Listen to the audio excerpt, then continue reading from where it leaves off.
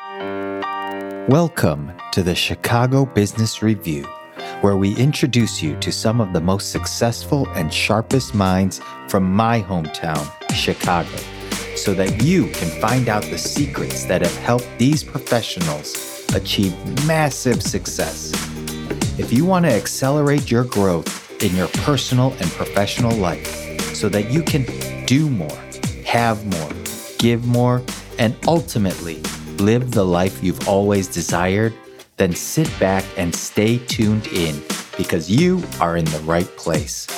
I'm your host, Young Lee, and you are listening to the Chicago Business Review.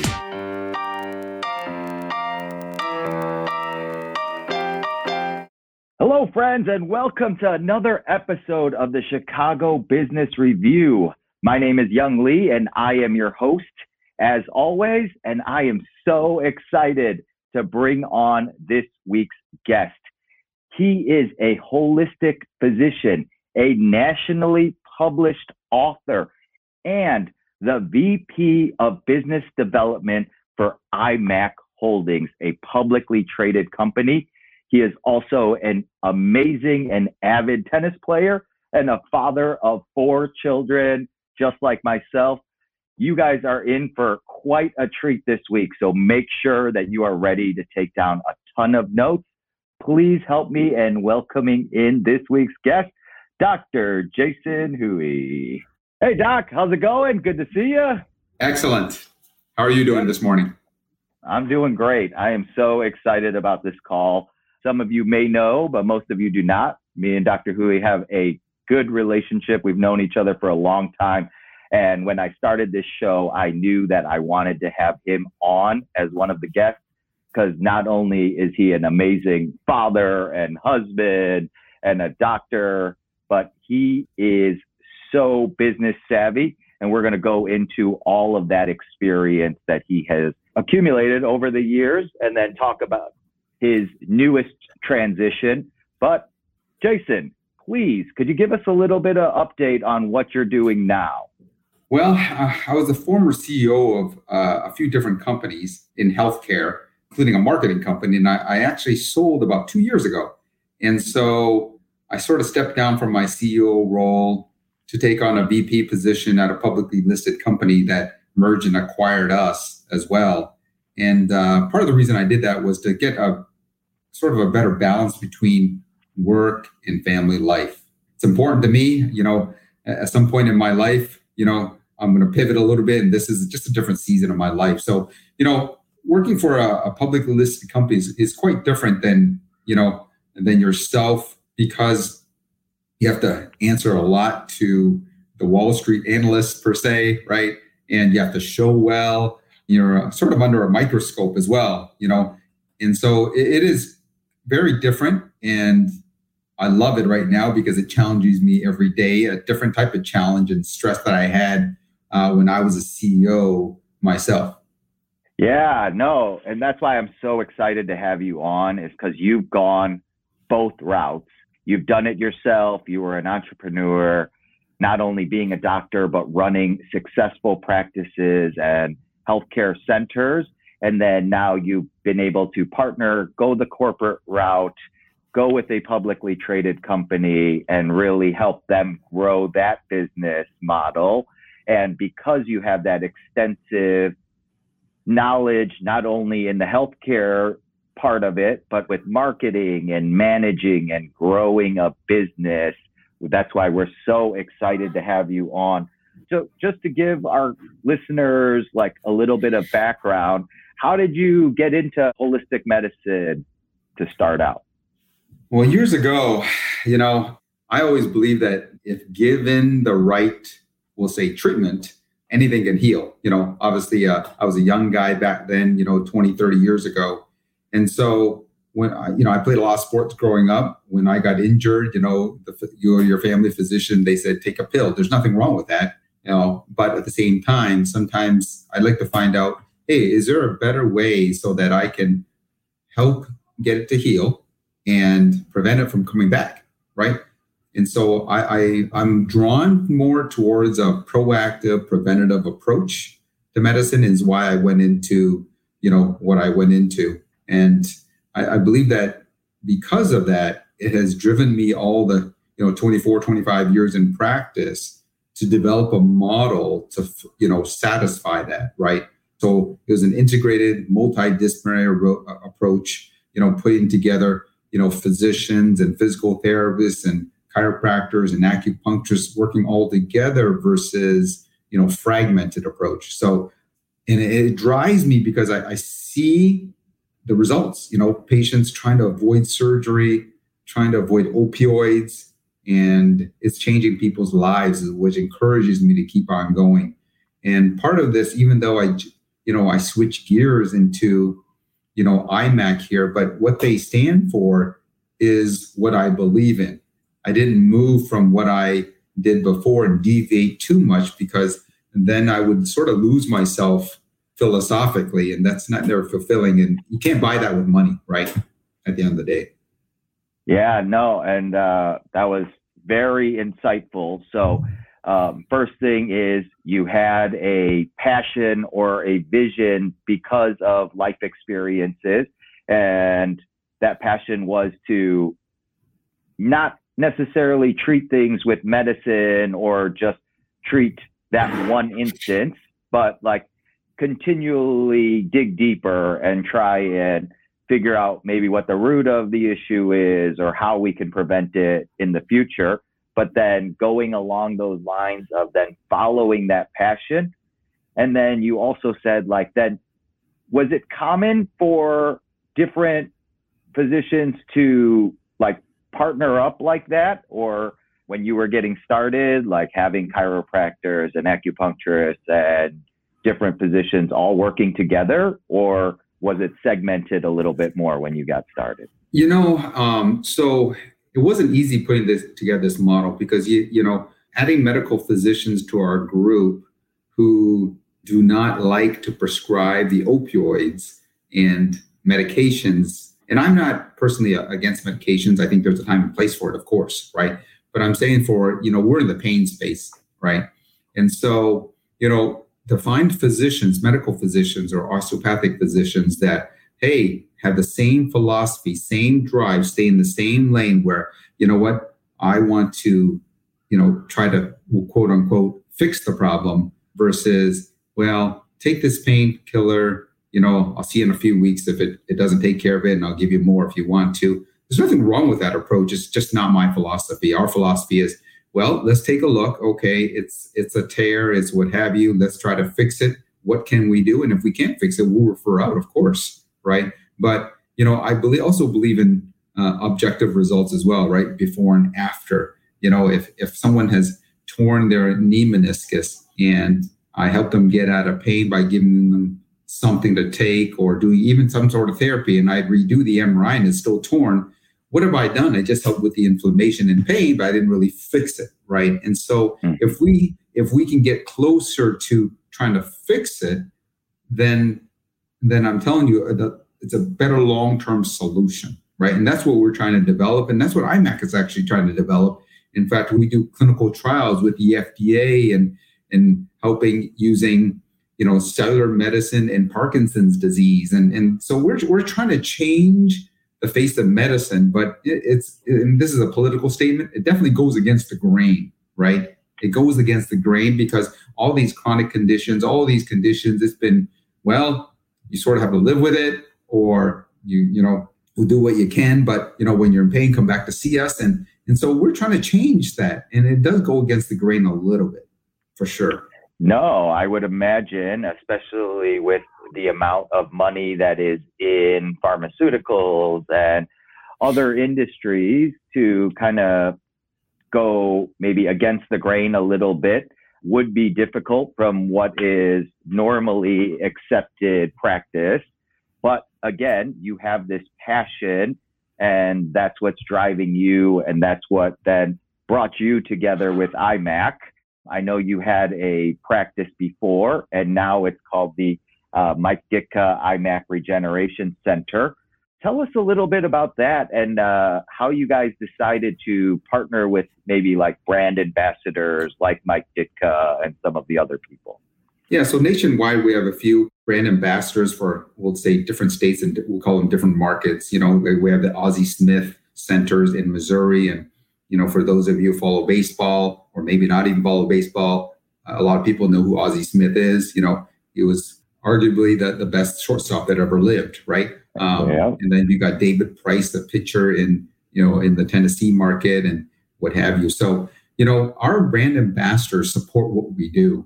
Many of them, have sent friends and family and have received personal treatments without getting to more details on their own body parts. And that's why they go, wow, and most of these guys have, we'll just say they have a pretty big piggy bank, right? And so they don't necessarily need to do this, but they also, what drives them is results as well, right? Most of these guys, they, in the past, when they were on the team, they had probably the top orthopedic surgeons and surrounded themselves with a network of treating physicians that help them with their injuries. But what we do is actually something very different. And when they saw, wow, I actually can get healing instead of surgery or steroids, right? It gives them hope, all right? This conversation is about why steroids are bad or medicine's bad or surgery's bad. It's just, this is our philosophy. We want to fix it as best we can, whatever the body allows us to fix, right? And so why we chose these brand ambassadors, because they support what we do, right? And, and I'll switch gears a little bit from a business perspective. Let's say it's the Young Lee Center can go a long way, but Mike Ditka could probably go a little bit longer, only because it's branded, right? Yeah. Just like that, Brett Favre, is to the copper sleeve, right? Whether you use it or not, his infomercials are everywhere for a long time. So we brand behind brand ambassadors because it's easier for marketing just to get on the business side a little bit. It's just name recognition, we call it. For sure. And that's why I was so excited to have you on the show, is because not only are you an amazing physician and you have this passion for healing and curing people, and not just that one instance, but like we were saying, believing in this philosophy, but you're also an amazing entrepreneur and business owner. And so we always say, like, you could be the best at whatever you do, whether it's a physician or a realtor or an accountant. But if you don't know how to run a business, if you don't know how to market yourself, it doesn't matter, because you could be the best person that no one knows and you have no impact in the world. And that's what's been so impressive about just watching your journey. And luckily, because we're friends, I've been able to watch it closer than others, is seeing how just savvy you are at running a business as well as being a physician. And so that marketing aspect of it, and just partnering up with better name brand recognition to kind of catapult and give you that credibility right off the bat, I felt like was just such a great move. Why did you decide to become an entrepreneur versus go the corporate route right from the get-go? So I'll tell you, I'll try to keep the story short, because it'll probably take a few hours to go through this. But so I'm actually originally from Canada. Don't hold me to get that against me. But woohoo, eh? Anyways, so I'm from Canada. And so when I came here, I graduated school. I went to grad school here and I graduated, and I worked for someone because I needed a green card, right? It's one of those green card stories where I needed a green card, worked for someone, and sort of, without going to names, you learn from, your past. And this is one of the things where I had to do everything, right? They made me a partner within 6 months. And then they sort of handed me the practice. They would take vacations. They would do this. They would travel. And I did everything. So it was sort of like an owner, but not on paper, right? And so I ran everything. And I realized, I could really do this on my own. I'm doing it right now, right? And so after I got my green card, I started my own, right? And I said, and there were some struggles at the beginning because, you're walking into some things where you're not sure of. But, what drove me was the type of medicine that we provide, or therapies that we provide, is in high demand, actually. If I ask most people, would you rather have a solution without a dependency on medications or surgery, they'd probably say, well, what do you got, right? And so we offered solutions without dependency on pain medications and surgery is the business model, right? Mm-hmm. Then the philosophy is, what are you going to do to help them get there, right? And then we had objective, we'll call it measures to see before and after of this. Obviously, there's some subjective where I feel better, I can play ball again, I can do this, I can run again, I can pick up and play with my kids. Those are very subjective, but did you really change the body, right? And so I opened my first one. We added physical therapy first, then we added a medical physician, and I grew from 1 site to 2 sites to 3 sites to 4 sites. And then at the beginning, I actually had a partner. And, some people say that partnerships are always bad. That's not always true. But, at the end of the day, our partnership lasted about a year and a half. And then I actually bought him out. We're still friends to this day. But I bought him out mutually. He came up with the offer. And I told him, sure, I didn't even fight him on it. At the end of the day, it was enough for him to open his own practice. And we were just on slightly different wavelengths. It wasn't about money that we fought or anything like that, or disputes or anything like that. It wasn't philosophy either. It was, our drive. I wanted multiple sites. I wanted to maybe even franchise the model. He wanted sort of a mom and pop kind of medical center. So we went our own ways, became friends still. He's happy. I gave him enough money in terms of his portion to open up his center. And I just kept on, we'll say, expanding and growing into the future. Yeah, no, that's an amazing story. So now, again, it's so important to have that plan and to execute on the plan. Now, I'm assuming that it was a little difficult in the beginning. What motivated you to keep going?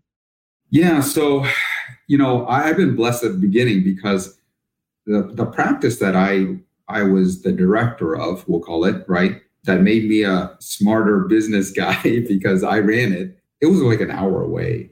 And when I started this clinic, and, not to get technical, I didn't solicit anyone, but many patients followed me. And that's called free will, right? They can choose whatever they want.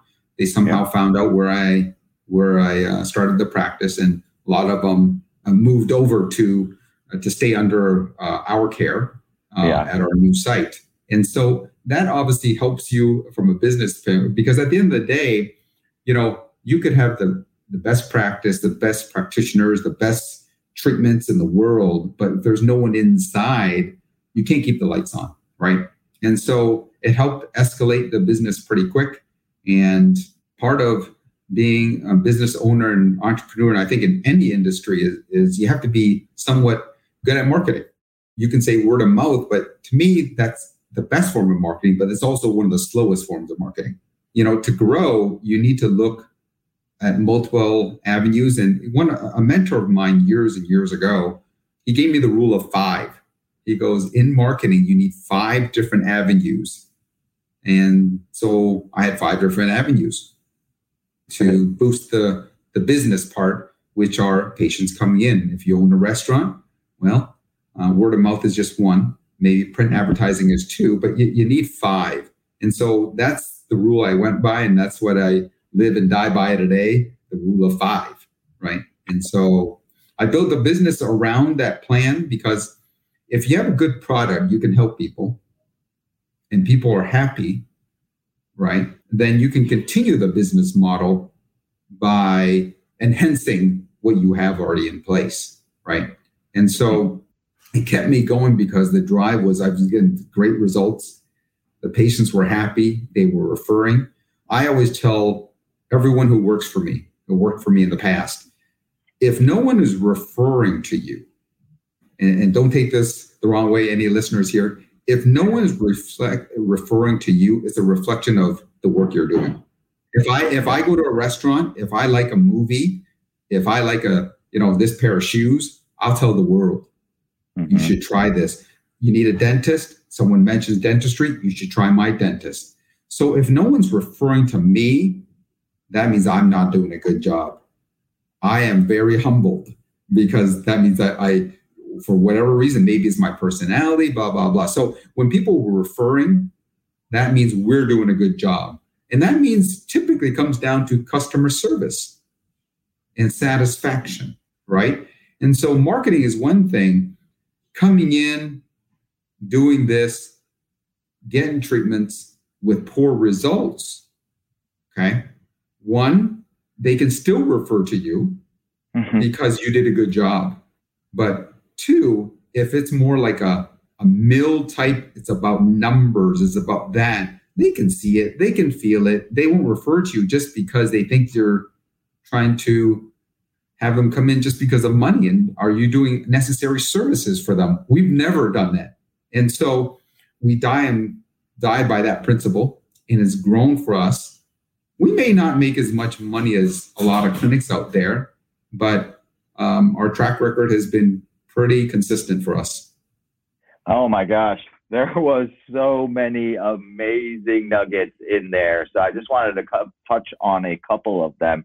First, from before, there are some people that are going to be listening that are just starting out, or maybe they're working a job that they don't necessarily love. But what you said was, you know what? Even though I was in that situation when I was starting out, I did the best that I could. You didn't complain about it. You just tried to learn the business as quickly as possible. You grew it as much as possible.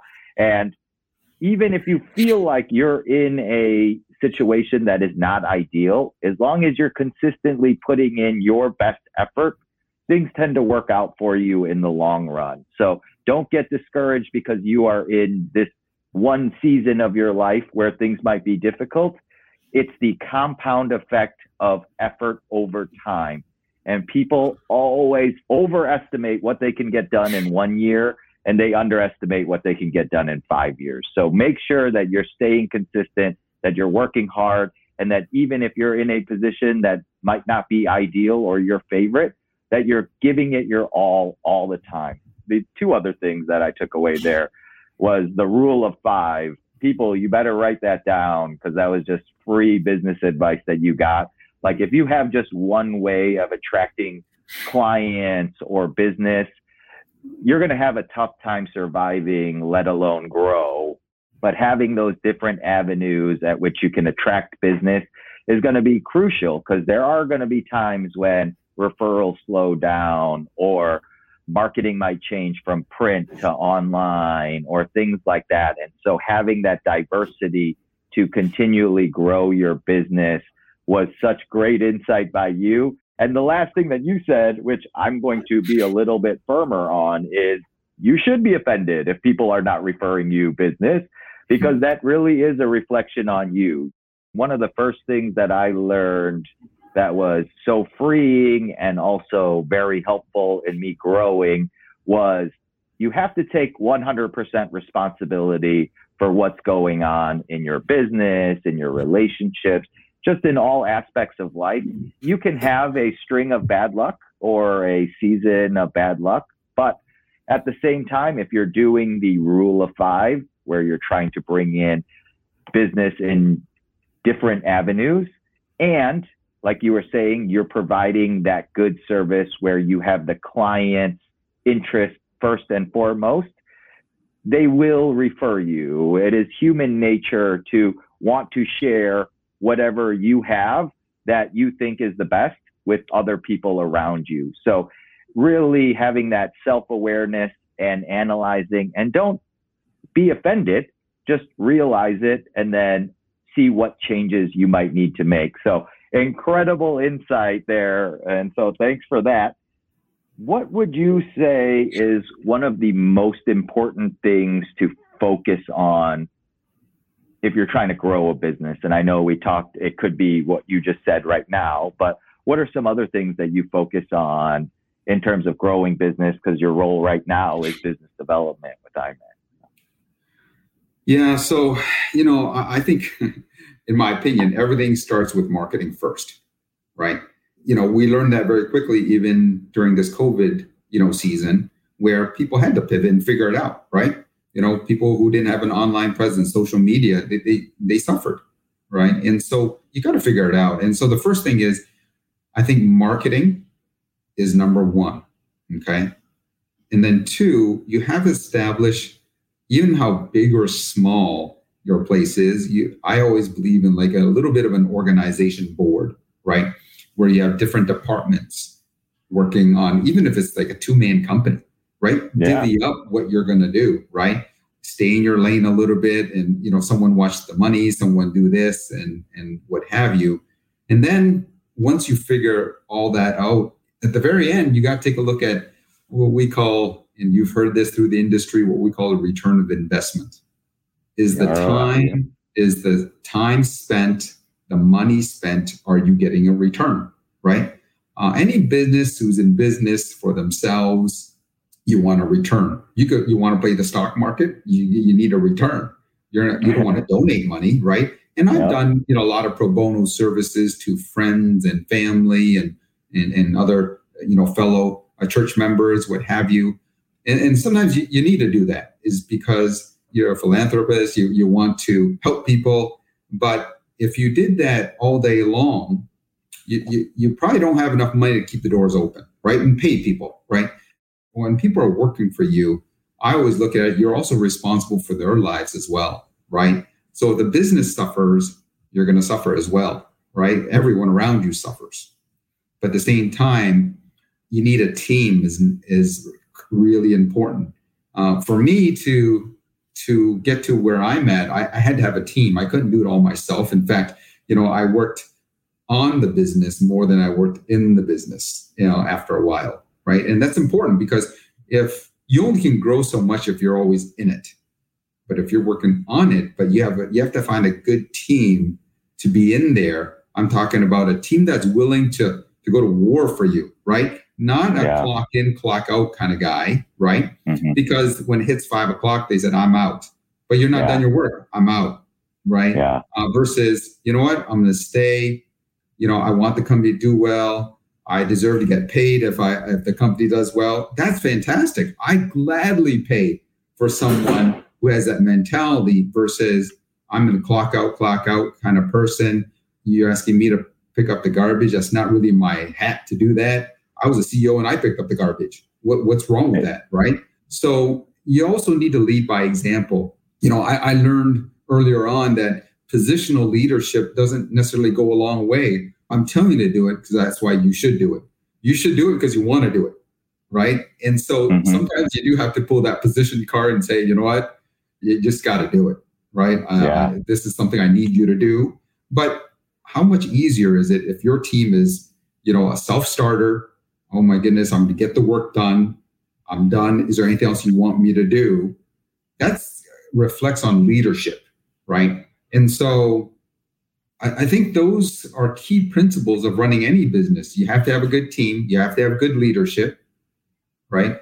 And the team has to have a willingness philosophically to do, what it takes to help the business grow. Because, I think people grow in two ways. One is, the easy one is I'm motivated by money, right? And bonuses and commissions, right? Right? That's natural. But the other one also is self-motivation, where you have a moral ethic code to yourself. I have a duty to do work, right? Mm-hmm. I think a lot of people go through life where they take a job, they may get decent pay even, but they don't enjoy it, right?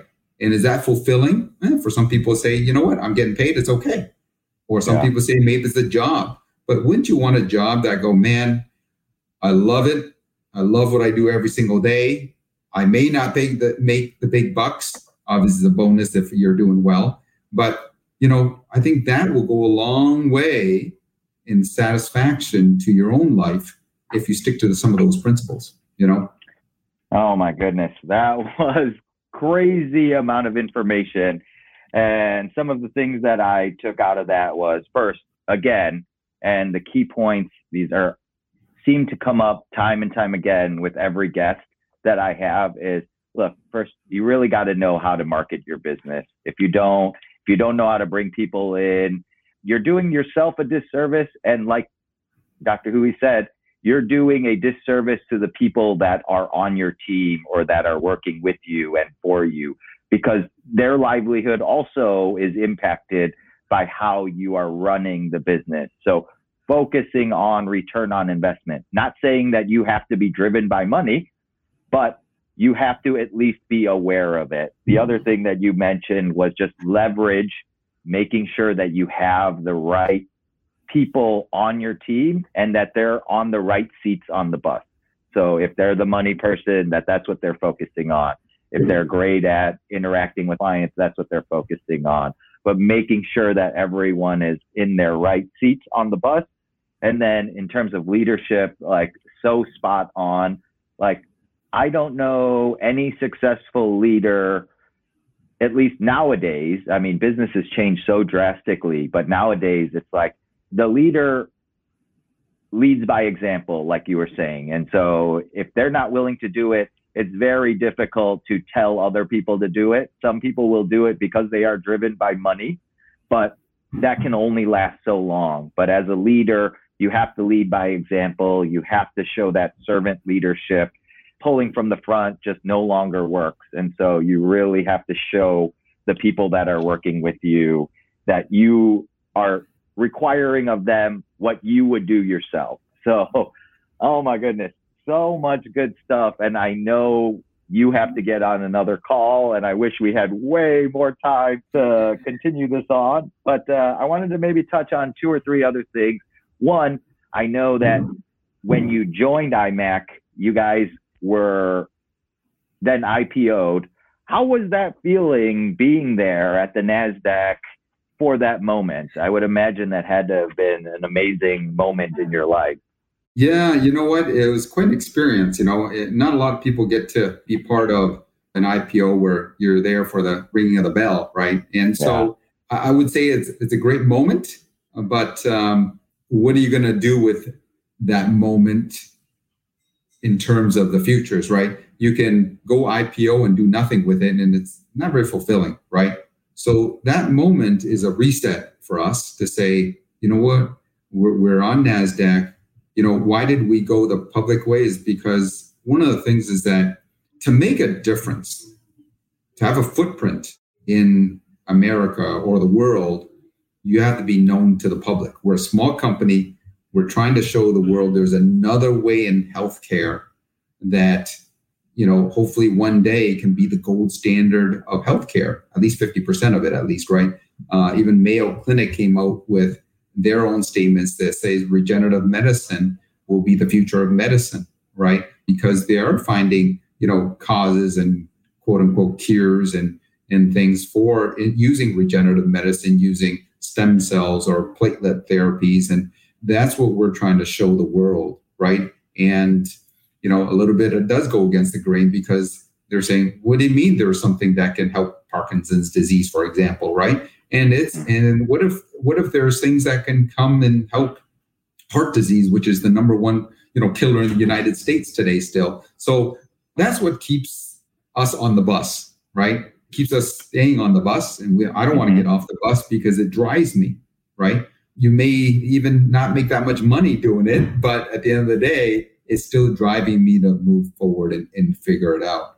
And I always believe in exchange. What's your product, and are you giving a good product in exchange for your services? So if someone, comes in and pays for a service, they expect to be, get something in return for that service, right? Even if it doesn't work, right? So I always believe in exchange in abundance, and that comes back down to customer service again, right? Yeah, I think that's key, because I think that's a little bit of a lost thing in today's world, right? It's about numbers, it's about volume, it's about monies, and the customer service satisfaction sort of sometimes goes out the window.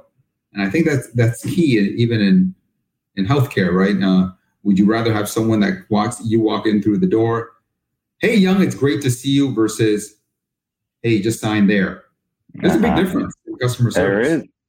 Oh my gosh. Yeah, no. And that's how we try to run our business. I know that's how you run your business. And that's how we've had a certain level of success, is from that philosophy. And so that was incredible. Oh man, there's so many things to touch on. And I know, like we said, you have to go. We didn't even get to touch on your book, Reversing Diabetes, Why Conventional Medicine Has It All Wrong. We're going to have to probably have you on again just so that we could talk about that. We can certainly do a part 2 to this. Yes, man, I would love it because this has been just chocked full of information and something that our listeners will probably, I would recommend listening to 2 or 3 times because there's so many great nuggets just on how to view business, grow a business. And Dr. Hui has done it from beginning to end, and he's given you the blueprint on how to do it and compress your time in doing it. Another thing is, and like I said, we'll try to run through it quickly, but I mentioned in the beginning that not only are you an incredibly successful physician and business person, but you also have a family and you have 4 children like myself. You're also an avid and amazing tennis player. How do you... I had to be older for that one. How do you prioritize and balance all of those things? Or is that even a possibility to do so? You know, I think I've grown to learn to have priorities. Earlier on, I was so career driven. It's easier when you just, not easier, but, no kids and just a wife, right? It's, I have one person to satisfy per se, right? As you add more and more kids, you have to have that balance. My wife may say something different, but at the end of the day, you have to find that balance, because you need the time to spend with your wife and kids. And when you look at it, sometimes sit back and see what's really important to you, right? It could be spiritual. It could be family. It could be, money could be your God, right? But for me, money is not my God. And that's part of the reason I backed off and say, you know what? I love what I do. I want to keep on doing it, but on a different season of my life, right? There's no reason for people ask me all the time, why do you want to retire? Why do I want to retire? I want to keep on going until the mind stops working for me, right? I want to work, but I had to find that balance between work life, family life, and then of course, trying to fit in a tennis game here and there as well to keep the exercise going, to keep the body going. But I would say I've been blessed with successes. A lot of it was trial and error at the beginning until you figure it out. And you sort of realize where all the things I've mentioned on this show so far has brought me to where I am today. And do I have anywhere near a perfect life or business or family? Absolutely not. I struggle every day. And I'm humbled by that every day, right? It doesn't matter how much money you have in your bank account. Is life fulfilling for you? Is really what it comes down to. And if it's not fulfilling and you hate your life, one of my good friends who's making 7 figures every single year, he hates his life. He went through a divorce, but you know what? He wasn't happy. It really comes down to what makes you happy at the end of the day, right? Whatever that is. Yeah. Yeah. No, that was such a great answer. Because success is in the eye of the beholder, but for most of the successful people that I know and that I interact with, it is about having that balance.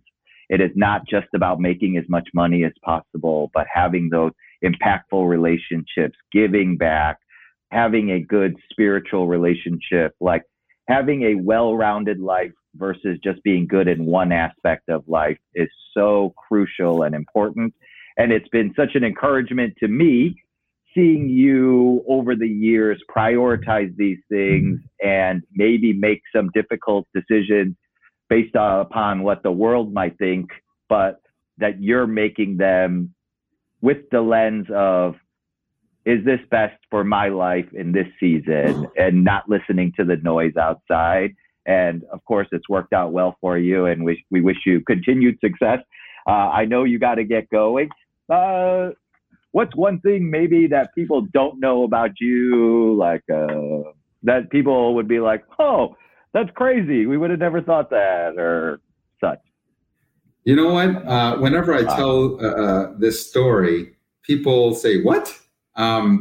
So, and this is a little bit of a skeleton in my closet where call it a complex, what have you, and I'm going to get a little personal with everyone on this call here, is I always look at myself as being overweight.